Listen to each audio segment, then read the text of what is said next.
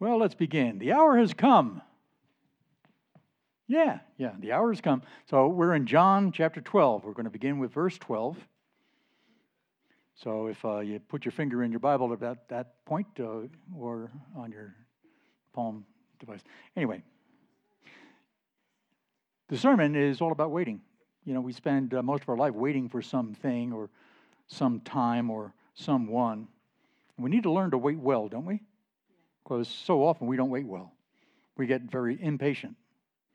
We don't want to waste the time between now and whenever it is that we're waiting for. We often say, I can't wait.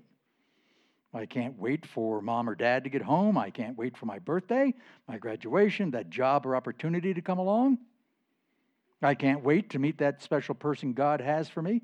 I can't wait to get that car or that house. I can't wait for Christmas. I can't wait to finish the book of John. And when we finally get that thing, then we don't want to lose it, do we? Because we've waited so long for it. And when that time finally comes, we don't want it to end.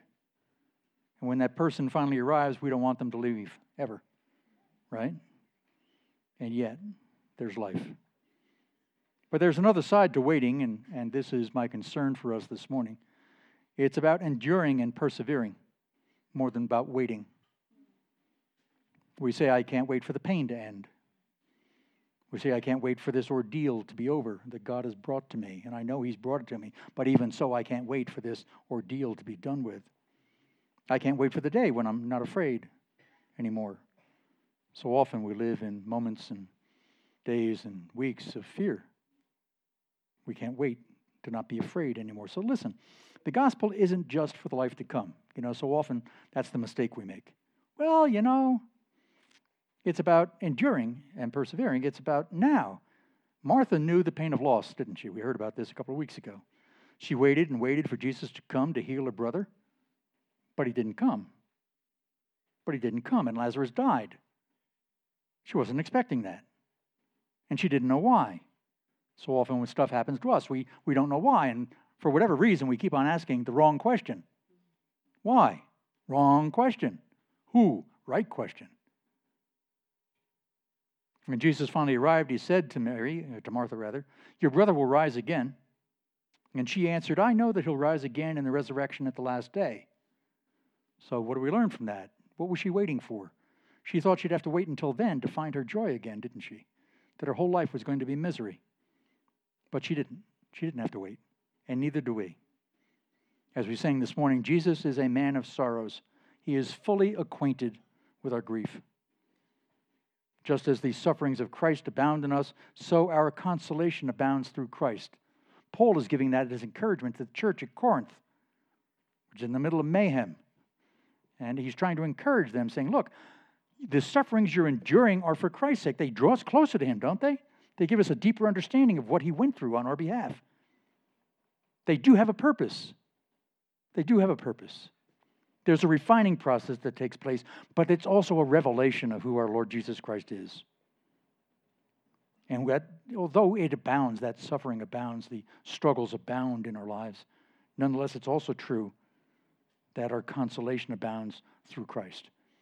And that's why in these moments we turn to Christ. Who else would know better what it is that we're going through than Him? He's with us now. He's with us now in our life. He's our present comfort and our present joy and our hope for years to come, as we like to sing. We don't have to wait. Don't wait. But what are you waiting for?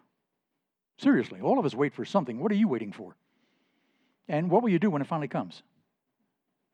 Are you preparing for it? Seriously, in the time between now and then, are you preparing for that time to come? Is your joy on hold until then? As an old man, let me give you a caution here. Please, please, please, never wait to find your joy. Never wait to find your joy. Find it now, knowing that God holds the future in His hands, as we've been singing this morning. The Bible is all about waiting. Creation began with the promise of the everlasting. But then came Adam's fall. From life everlasting to Adam's fall. And after that, the world couldn't wait for deliverance in the form of a Savior. He was promised in Genesis 3:15. God said the offspring of Eve would one day crush the serpent's head. In 2 Samuel 7:13, a king was promised. God said, he shall build a house for my name, and I will establish the throne of his kingdom forever. I will be his father, and he shall be my son. That was a promise, and it was a long time coming. It was a long wait before he finally revealed himself. In Isaiah 9:6, he's called the Prince of Peace. And we keep on saying to ourselves, I ain't got no peace. There's no peace that I can see. But he's the Prince of our peace. He's the one that we find our peace in. It's in him. He doesn't give it to us. He is our peace. In Isaiah 53:5, like I say, he's our prince. He's the suffering servant. He's the one who would bear our sins. By his stripes we are healed. That's what it says. Our pain ends in his suffering. Chew on that for a minute. Our pain ends in his suffering. Israel waited 1,000 years for this Messiah to come. And as we've seen in the book of John, the waiting continued. In John 2:4, Jesus says to his mother, my hour has not yet come. In 4:21, Jesus says to the woman at the well, the hour is coming, not yet, hour is coming when you will worship the Father, neither on this mountain nor in Jerusalem, but in spirit and in truth. 5:25, I say to you, the hour is coming, and now is, when the dead will hear the voice of the Son of God, and those who hear will live. 7:6, Jesus says to his earthly brothers, I'm not going up to this feast yet, for my time has not yet fully come. 7:30, they sought to capture him, but no one laid a hand on him because his hour had not yet come. 8:20, what again? He taught in the temple, and no one laid hands on him, for his hour had not yet come. Time and again, not yet, not yet, not yet. Today, in John 12:23, we finally hear the hour has come for the Son of Man to be glorified. What joy there must have been. What a relief. And yet, as we're going to see, it wasn't quite what they thought was going to happen. Prophecy after prophecy foretold of his coming and of his sacrifice and of his rule, the fact that he would be king. And yet, as we'll see today, no one was expecting and no one was prepared for what was about to happen. Except Jesus. And that was the prayer this morning that Jennifer prayed for us. He knows. He's prepared. He's ready. He knows exactly what's going on and exactly what needs to be done. That's why we become dependent on him and need to remain dependent on him, because we just flat don't know what he has in mind, what his plans are. He shares some of it, not all of it. There are some things that are still a mystery. There are some things that are still unrevealed. How he works is indeed mysterious. So our passage begins with a celebration. We refer to this as Palm Sunday. No, not today, but here in Scripture, this is what we refer to as Palm Sunday. Last week we saw another celebration as family, friends, and neighbors gathered to celebrate Lazarus' resurrection. Well, the party continues. So open your Bible now to where your finger was. Listen for the prophecies fulfilled and listen for the promises that are made. John 12:12. I'm just going to read this straight through. If I broke it up, we wouldn't get it, so I'm just going to read it as a package. The next day, that was 5 days before Passover, the next day, the large crowd that had come to the feast heard that Jesus was coming to Jerusalem. So they took branches of palm trees and went out to meet him, crying, Hosanna! Blessed is he who comes in the name of the Lord, even the King of Israel. Verse 14, and Jesus found a young donkey and sat on it, just as it is written, Fear not, daughter of Zion, behold, your king is coming, sitting on a donkey's colt. His disciples didn't understand these things at first, but when Jesus was glorified, then they remembered that these things had been written about him and had been done to him. The crowd that had been with him when he called Lazarus out of the tomb and raised him from the dead continued to bear witness. In other words, they were still talking about it. It had gone viral. The reason why the crowd went to meet him was that they heard he had done this sign. So the Pharisees said to one another, You see that you are gaining nothing. Look, the world has gone after him. Verse 20. Now among those who went up to worship at the feast were some Greeks. So these came to Philip, who was at Bethsaida in Galilee, who was from Bethsaida in Galilee, and asked him, Sir, we wish to see Jesus. So Philip, nice guy that he was, went and told Andrew. Andrew and Philip went and told Jesus. And Jesus answered them. Answered what? What did they ask? Doesn't say. But maybe they asked him, are you the one? John's disciples would ask him that. Are you the one? Why have you come? Why now? And Jesus said this. He says, the hour has come for the Son of Man to be glorified. Truly, truly, I say to you, unless a grain of wheat falls into the earth and dies, it remains alone. But if it dies, it bears much fruit. Whoever loves his life loses it. And whoever hates his life in this world will keep it for eternal life. If anyone serves me, if anyone would come and serve me, he must follow me. And where I am, there will my servant be also. If anyone serves me, the Father will honor him. Verse 27, now my soul is troubled. Seems strange to hear that kind of admission from Jesus, isn't it? Now my soul is troubled. He's not freaking out, but his soul is troubled. It's in turmoil. Why? What shall I say? Father, save me from this hour?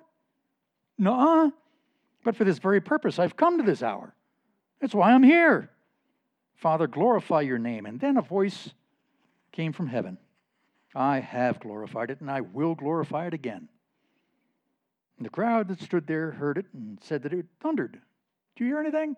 I think it's thunder in the distance. Others said, an angel has spoken to him. And Jesus answered, this voice has come for your sake, not mine. I knew all this stuff. This is for you, not for me. Verse 31, now is the judgment of this world. Now the ruler of this world will be cast out. And when I'm lifted up from the earth, I will draw all people to myself. He said this to show by what kind of death he was going to die. And so the crowd answered him, we've heard from the law that the Christ remains forever. So how can you say the Son of Man must be lifted up? We must be mistaken. We must be confused here. Okay? Who is this Son of Man? Verse 35. So Jesus said to them, the light is among you. Always answers a question directly, doesn't he? So Jesus said to them, the light is among you for a little while longer. Walk while you have the light, lest darkness overtake you. The one who walks in the darkness doesn't know where he's going. While you have the light, believe in the light. Why? That you may become sons of light. When Jesus said these things, he departed and hid himself from them. Though he had done so many signs before them, they still did not believe in him. So that the word spoken by the prophet Isaiah might be fulfilled. Lord, who has believed what he heard from us, and to whom has the arm of the Lord been revealed? And therefore they could not believe. They could not believe. For again, Isaiah said, he has blinded their eyes and hardened their heart, lest they see with their eyes and understand with their heart and turn, and I would heal them. Isaiah said these things because he saw Jesus' glory and spoke of him. Verse 42, nevertheless, many, even of the authorities, believed in him. For fear of the Jews, however, they didn't confess it. Why? So they wouldn't be put out of the synagogue. For they love the glory that comes from man more than the glory that comes from God. Why do you keep silent? This is why they kept silent. And Jesus cried out to the crowd. Understand, he's talking to the Greeks, okay? And imagine in your head, he then turns around to the wider crowd and cries out to them, whoever believes in me believes not in me, but in him who sent me. And whoever sees me sees him who sent me. To have seen me is to have seen the Father. I have come into the world as light so that whoever believes in me may not remain in darkness. You don't have to stay there. You don't have to wait in the darkness. Come out of the darkness. It's a summons. If anyone hears my words and does not keep them, I don't judge him. For I didn't come to judge the world, but to save the world. Ooh. The one who rejects me and does not receive my words has a judge. Okay. Who? Well, the word, or the teaching that I have spoken. Word is logos. The teaching that I have spoken, meaning the gospel that he proclaimed, will judge him on the last day. So how important is the gospel? Crucial, essential, fundamental, the core of our Christian faith. For I have not spoken on my own authority, but the Father who sent me has given me a command. The Father has himself given me a command. We don't talk like that anymore. He has himself given me a commandment, what to say, what to speak, and I know that his commandment is eternal life. Wow. A commandment. Eternal life. And he proclaims it and decrees it. Just like when he created the universe. Spoke it into existence. I've commanded eternal life. What I say, therefore, I say as the Father has told me. I'm just telling you what he told me. How wonderful is that? You know, this passage contains some of the most treasured promises in all of Scripture. Spoken by Christ himself. Not by one of the other prophets, but by the prophet. Big P. The prophecies of the Old Testament are connected to the events and the actions and the words of Christ in the New Testament. All of that in this passage, all of that in this passage. It's a marvelous passage. He is the long-awaited Messiah. That's his declaration. That's understood by the crowd. I have to assume they have understood that because otherwise they wouldn't be celebrating his arrival, right in the middle, yelling, "Hey, Son of David!" In the middle of Passover week. In the middle of Passover week, they've all gathered because they believe he's the Messiah. Now, it's hard to grasp how these same people could then turn against Jesus or be indifferent to what happens to him. It's even harder to believe that this is part of God's plan of salvation. But it is. So is suffering. So is struggling. So is chaos. So is victory. So is joy. So is celebration. They are all part of his plan. You take the good with the bad. This passage breaks neatly into two parts. You may have noticed. You've got verses 12 through 30. That's where we see Jesus' triumphant entry into Jerusalem. And in verses 31 to 50, we hear that now is the judgment of the world. You can imagine the crowd going, "Oh, goody, goody." In fact, the word now is emphasized throughout the passage, isn't it? Now the hour has come for the Son of Man to be glorified. Now Jesus' soul is troubled, but for this purpose he came to this hour, that is, to be lifted up on the cross to atone for our sins. Now is the judgment of this world. Now the ruler of this world, that serpent of old, will be cast out and his head crushed as God promised in Genesis 3:15. All of history is now fulfilled in Christ. Time itself is now divided. The time before his coming and the time afterwards. We're no longer waiting for the Messiah, for behold, the kingdom is in our midst. That's what it says in Luke 17:21. God has made his tabernacle among his people. That was the promise made in Ezekiel 37:27. And the world will never be the same, will it? Never has been, never will be. God declared this end from the beginning. The judgment of this world has already begun. That's the declaration. No, it's going to come. No, it has begun. It has begun. On that day when he returns, what happened as you responded to the gospel will determine what your answer is going to be on that day. The judgment has begun. The gospel is there for that very reason, is prepare you for that judgment to come. Are you prepared? Are you prepared? It began with the word that Jesus proclaimed, and we all know this word by heart. We hold up signs at football games. John 3:16. For God so loved the world that he gave his only Son, that whoever believes in him should not perish but have eternal life. In verse 46, Jesus puts it this way. I have come into the world as light, so that whoever believes in me may not remain in darkness. They will not remain in the valley of the shadow of death, for he is with them. We lived in that valley of darkness and fear every day since Adam's fall, when death entered into the world. But the first Adam is now raised to life in the last Adam, who is called Jesus Christ. Paul would later say, thus it is written, the first man, Adam, became a living being, but the last Adam became a life-giving spirit. That's what he said again to the church at Corinth. This should be, you would think this would be, the reason for the celebration as Jesus entered Jerusalem. You'd think that's the reason why everybody got there. It's the city of David, it's where God's name abides, but it isn't the reason. These people were celebrating the coming of an earthly king, not the Lord of lords and King of kings. Nonetheless, their praises on that day, this is how God does things, nonetheless, their praises on that day, like the other shadows of the temple and of its sacrifices, would be transformed and be fulfilled in Jesus Christ. Their praises then sung in ignorance, have become our praises now, made in full knowledge of who Christ is and why he came and what he accomplished on the cross. In other words, we could be there with them on that day, shouting the very same praises they were, but we shout them knowingly. We know who has come. We know why he's come. We know what's going to happen. The hymns we sang so far, spoilers. Hosanna, blessed is he who comes in the name of the Lord, the King of Israel. When we evangelize, we too are blessed. When we evangelize, we too are blessed, for we too come in the name of the Lord, proclaiming the gospel. Christ's finished work has become our present work, hasn't it? In calling the lost to salvation, that's our job. For we've been made one spirit with him. We're bone of his bone and flesh of his flesh, heirs of God and joint heirs with Christ. How can we not celebrate that? For us, every day can be a festive day. It can be. It can be.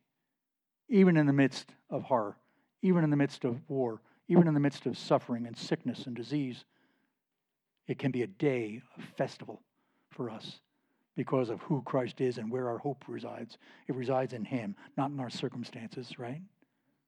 We are transcendent in Christ. The crowd thought they knew who Jesus was. Really, they thought they knew. Yeah, we're expecting a Messiah, and look, he showed up. They thought they understood what he came for, but they didn't. Why not? Because it wasn't time yet. Seems to be a theme of the passage. They thought Jesus was a king like other kings, a conquering king like Saul, not a lamb being led to the slaughter. They wanted a king in place of God, not the one who is God incarnate. They lusted for an earthly kingdom rather than a heavenly kingdom. They wanted to restore their past glory rather than experience the glory that Isaiah spoke of.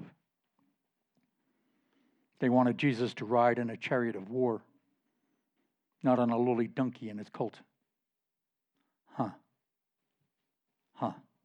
At every turn, Jesus presented himself as someone and something that they did not and would not meet their expectations. He was not what they expected. He snubbed their aspirations. He disappointed them. And they would resent it. A few weeks ago, I preached a sermon called The Turning Point, at which the marvels that Christ did turned into mischief against him. This is one of the reasons for that, because he was not what they expected. Is he what you expect? Have you got a good, accurate vision of Christ in your own mind and in your own heart as to who he really is? He wasn't the answer to their prayers to restore the Jewish empire. That's what they were praying for. He was instead the answer to their need to be restored to God. Better. That's better. Better to be restored to God than to have a kingdom on earth.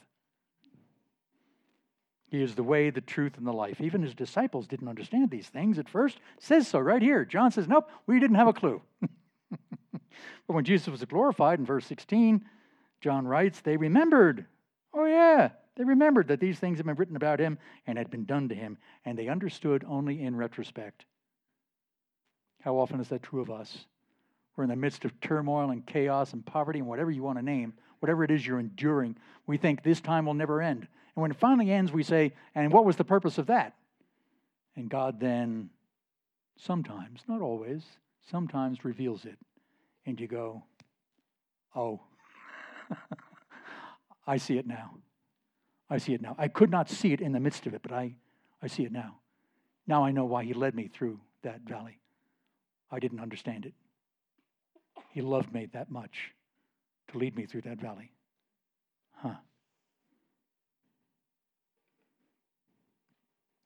The people wanted more miracles from Jesus. Bread, can we have more bread? They were still talking about Lazarus being raised. We're told that this was the reason the crowd came to greet him. Jesus said so in chapter 10. Listen, if I'm not doing the works of my Father, if I'm not doing miracles like this, if I'm not doing the works of my Father, then don't believe me. This is a test. Don't believe me. But if I do them, even though you don't believe me, at least believe the works, believe the miracles, believe the signs. Flags. Oh, he's the one. That you may know and understand that the Father is in me and I am in the Father. He said that in John chapter 10, which we reviewed already. Jesus did these miracles to instill faith in his disciples. Remember, that was the whole purpose of all of these. It said so right at the beginning. John makes it clear. He did these to instill faith in his disciples. So the people weren't wrong. They weren't wrong to celebrate because of his miracles. But here's the thing. The miracles weren't ends in themselves. The miracles were not ends in themselves. They were proofs they'd come from the Father in his name and for his purposes, not for their purposes. He is Jesus, whose name means he will save his people. For God so loved the world. Unlike the people in Jerusalem that day, we don't look forward to the coming of the Messiah. We look back to his coming. And we look forward to his return. We do, don't we? We look forward to his return, even though he will return in judgment. We have no fear of that. We're Christians. We have no fear of that judgment day. Because we have no fear of death and punishment. Jesus paid it all. I think we sing that sometimes. We no longer live in darkness, but we live in the light of Jesus Christ. Amen? Now, that wasn't true of the Pharisees. It wasn't true of the lawyers of Israel who lorded it over the people with rule upon rule, who exalted themselves. They exalted themselves in the eyes of others, and they also exalted themselves in their own eyes. I don't know how good their mirrors were back then, but I can imagine, whoa, am I great or what? They lamented that all their efforts to discredit and to silence Christ had come to nothing. Boy, that must have been frustrating for them, don't you think? It was even worse. Instead of gaining a following for themselves, which is what they were after, the whole world had gone after Jesus. No, everything we did drove them into his arms. That ain't right. God's sense of humor at work. And they were left behind. No, not the movie series, not the book series. No. Now, this infuriated them, and so they wanted to kill him.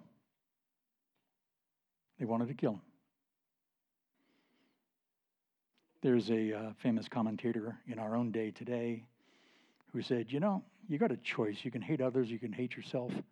Most often we choose to hate others, blame them for all of our shortcomings. And here we have an example of that even in Scripture. In verse 20, we see that even foreigners wanted to see Jesus. These were probably Greek or Gentile converts. They came from all over the world. Some of them traveled for weeks to get there. Despite all that traveling, their first desire was to meet Jesus. Wow.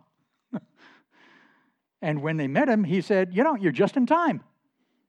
The hour has come for the Son of Man to be glorified. And then he proclaimed the gospel to them. Where? I didn't see that. No, it's right here in the passage. He proclaimed the gospel to them, revealing the purpose of his death and why he had come to this hour and how he would be glorified in his atoning death. He explains all that to them. Verse 24, truly, truly, I say to you, unless a grain of wheat falls to the earth. Now, wait a minute, but what about him? That's like metaphor and parable.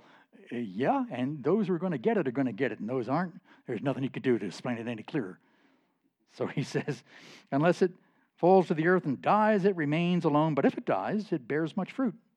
Whoever loves his life loses it, and whoever hates his life in this world will keep it for eternal life. If anyone serves me, he must follow me, and where I am, there my servant will be also. If anyone serves me, the Father will honor him. That's the gospel. That's the gospel. It's an invitation to follow him. He just met these guys, never seen them before in his life. First thing he does, present them with the gospel. To take up their cross and follow him, to serve him and follow him. Like the disciples, they wouldn't know at first what he meant, would they? No, but afterward they would. And they would take it back with them to their homes and share it with those they knew. These same people may have been among those on the day of Pentecost who heard Peter's speech and went out to the nations. These may have been some of those. Now, it wasn't an easy thing for Jesus to offer himself up as a sacrifice. Hey, no problem, I'm the Son of Man, Son of God, I can... No, it wasn't easy. You know, when Isaac was offered up on the altar by his father Abraham, he was ignorant of what was about to happen. But Jesus was fully aware. That's something to ponder. And so he said, now my soul is troubled. If you know you're about to undergo a trial, a test by God, something that you don't know whether you can handle it or not, you know, your first inclination is to stop and run. Run away. But he didn't do that. The hour has come, and yet he would not shrink back from it. Why not? Because he loved us that much, that he would not turn away. That in that moment, he was willing to lay down his life for those he loved, and he did. The grain of wheat must fall to the earth and die so that it might bear much fruit. For this purpose I've come to this hour.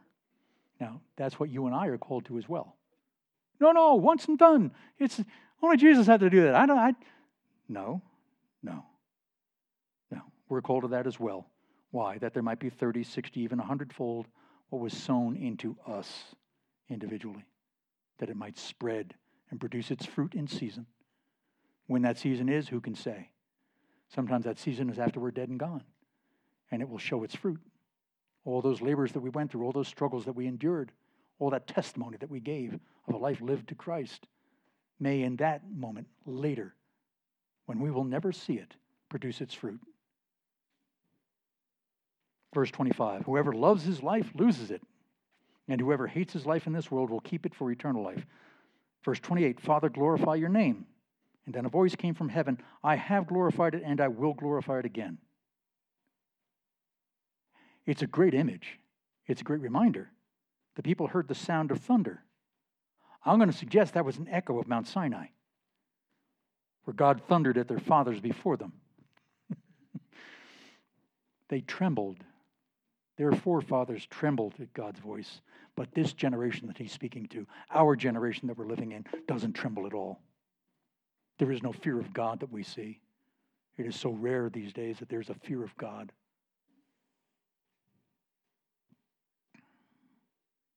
Jesus goes on to explain to these Greeks that now is the judgment of this world. Now the ruler of this world will be cast out. And when I'm lifted up from the earth, I will draw all people to myself. Okay, give me a hint. What's he referring to? He's referring to that bronze serpent in the desert in the Old Testament. It kept those Israelites who looked at it in faith from dying by the serpent's sting. O death, where is your sting? O Hades, where is your victory? In other words, means nothing to me. Death no longer holds terror for us. It just doesn't.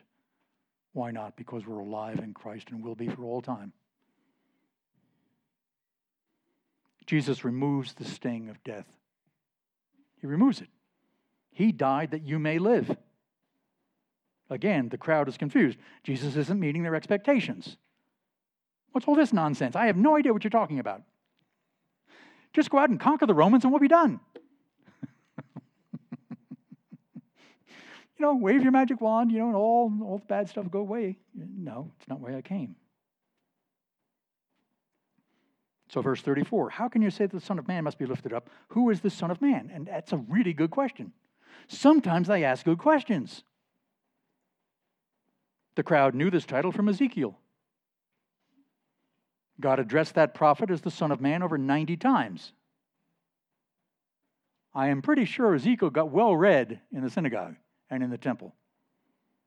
Who then is this Son of Man in their own day? See, there's the change. I know who he was then, 600 years ago. I get that. But who is he now?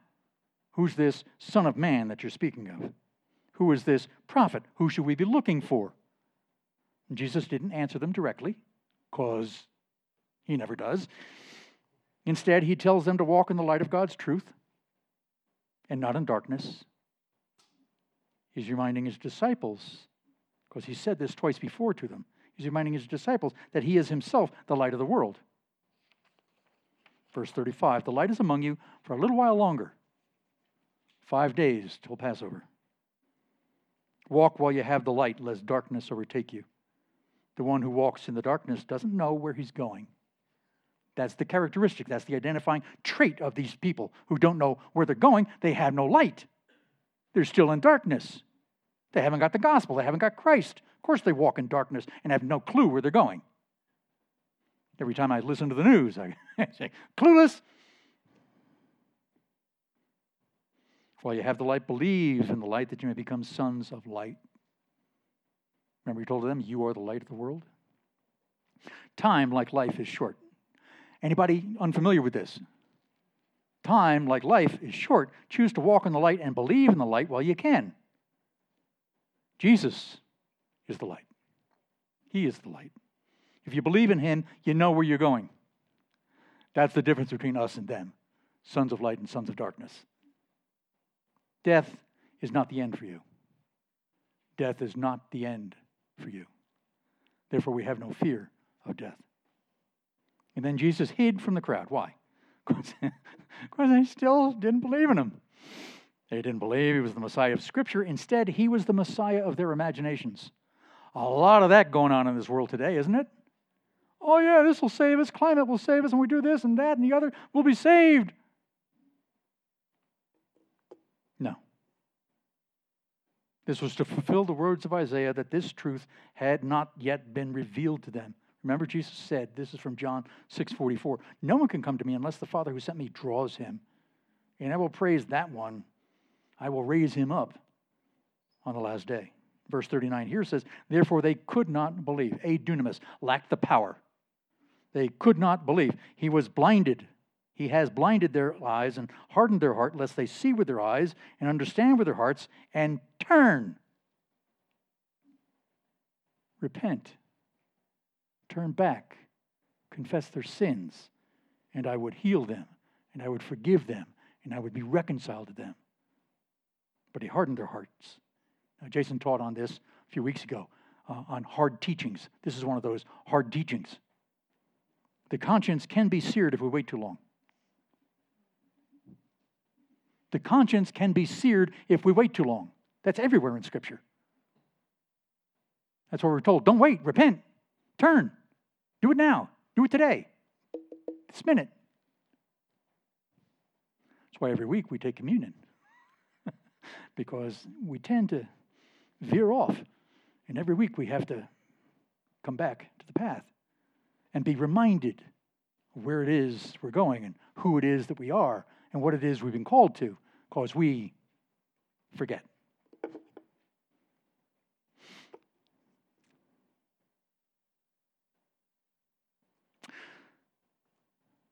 Nevertheless, many of the Jewish authorities, this is interesting, nonetheless, many of the Jewish authorities believed he was the Messiah.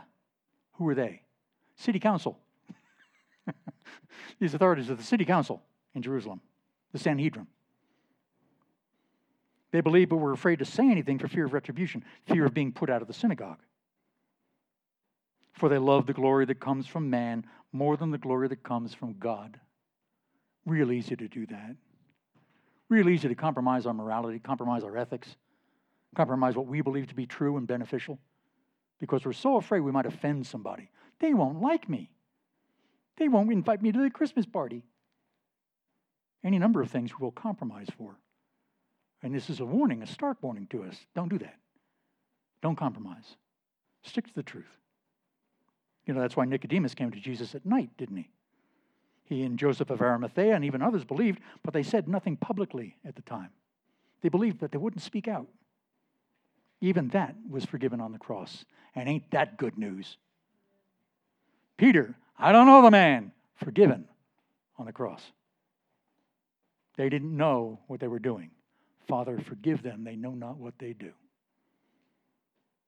Jesus had compassion on those who believed, even if they were afraid and silent at the time. He hadn't been lifted up yet. He had not been lifted up yet. But the time was coming, and very quickly now, just a few days away, when they must not be ashamed of him and his words. Luke 9:26, for whoever is ashamed of me and of my words, meaning the gospel of Jesus Christ, the Son of Man will be ashamed of him when he comes in his glory and the glory of the Father and of the holy angels. Jesus says here that he's not speaking on his own authority, but on the authority of the Father who sent him. He's given a commandment, and that commandment is eternal life. In John 17, Jesus repeats this command. He says, we'll study this next year. Father, the hour has come. glorify your Son, that the Son may glorify you. You have given him authority over all flesh. Authority over all flesh. There's nobody I don't have authority over. That's why the judgment has come, because I have authority over everybody. But I've been given a commandment to give eternal life to all whom you have given him. God has handed some into the hands of Christ for redemption. Redemption on the cross. Before there was ever an earth, before there was ever existence beyond the Father and the Son and God, God chose some to be saved by Christ on the cross in the fullness of time. And this passage says the fullness of time has come. So what's our takeaway? Well, let me ask what I asked at the beginning. What are you waiting for? Seriously, what are you waiting for? And how are you preparing for it? Are you waiting for Christ's return and making straight the way of the Lord before him? Are you doing that now? In this passage, we saw three groups of people. These are on your handouts. And they're the same three groups that we always see. Group one, those who are dead in their sins and seek anything or anyone but Christ to satisfy them. They are deaf. They are blind. What do you do with them? You evangelize them. Oh, man. You don't know who God is going to enable to hear and see. You don't know. Only God knows. So evangelize everyone as God gives you opportunity. If it's moving, if it's breathing, preach to it. How? Teach them the gospel. I'm going to give you a 15-second gospel presentation. Tell them this.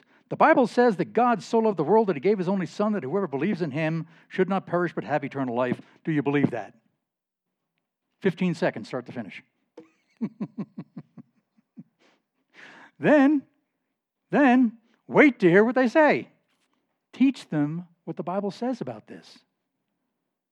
You'll grow in your own faith and understanding by teaching the gospel to others. How do I learn the gospel? By teaching it. No, is there another way? Isn't there a book I could read? The Bible. And look, don't freak out at it, okay? Just tell them what you know. You don't have to be an evangelist. You don't have to write books. You don't have to be famous, okay? Just tell them what you know.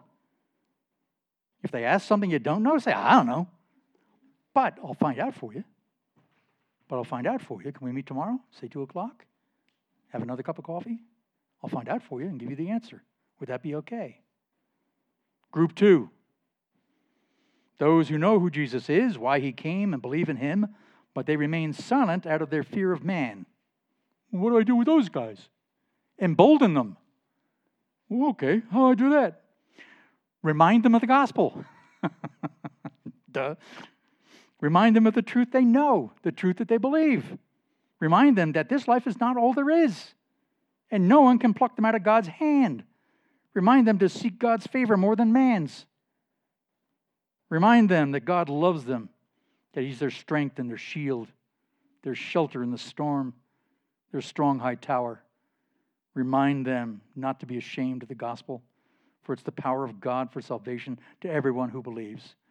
This is like 90% of Christians.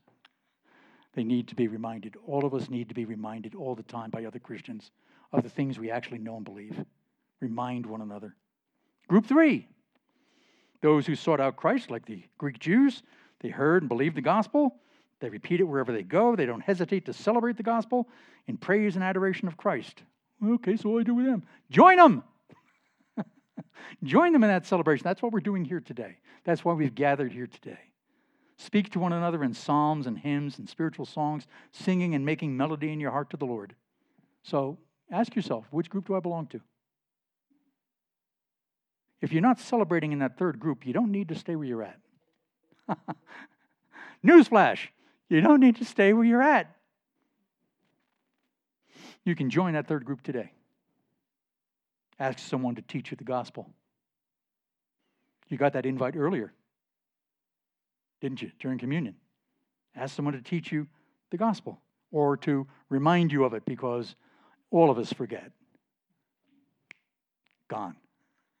In the moment of whatever it is we're involved with, gone.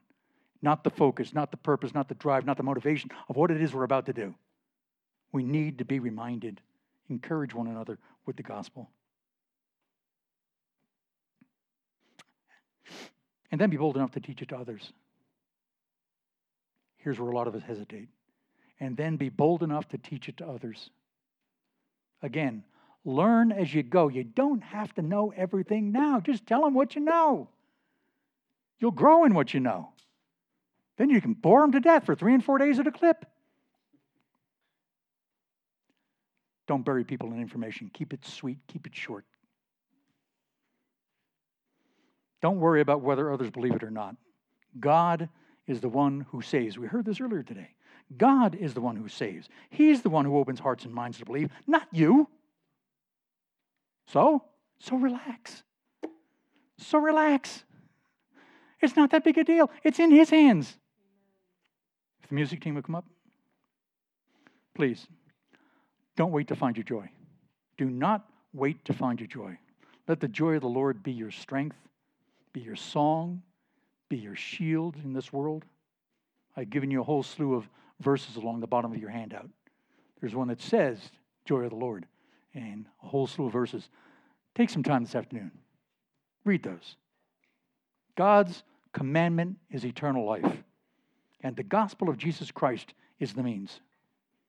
The hour has come to shout it from the rooftops, Hosanna! Blessed is he who comes in the name of the Lord. Let's pray. Lord God, may we take this to heart. May we be empowered and encouraged and emboldened by this truth that Christ came to save the lost. He came to save us. He laid down His life for us that we might live, but not that we might live and be silent, but that we might live and be vocal. That we might be His hands and His feet in this world. That they might hear His voice through us. That we might point to Him at all times and never to ourselves. May this characterize us as believers in the Lord Jesus Christ. May we serve Him. May we follow Him. For it's in His name we pray. Amen.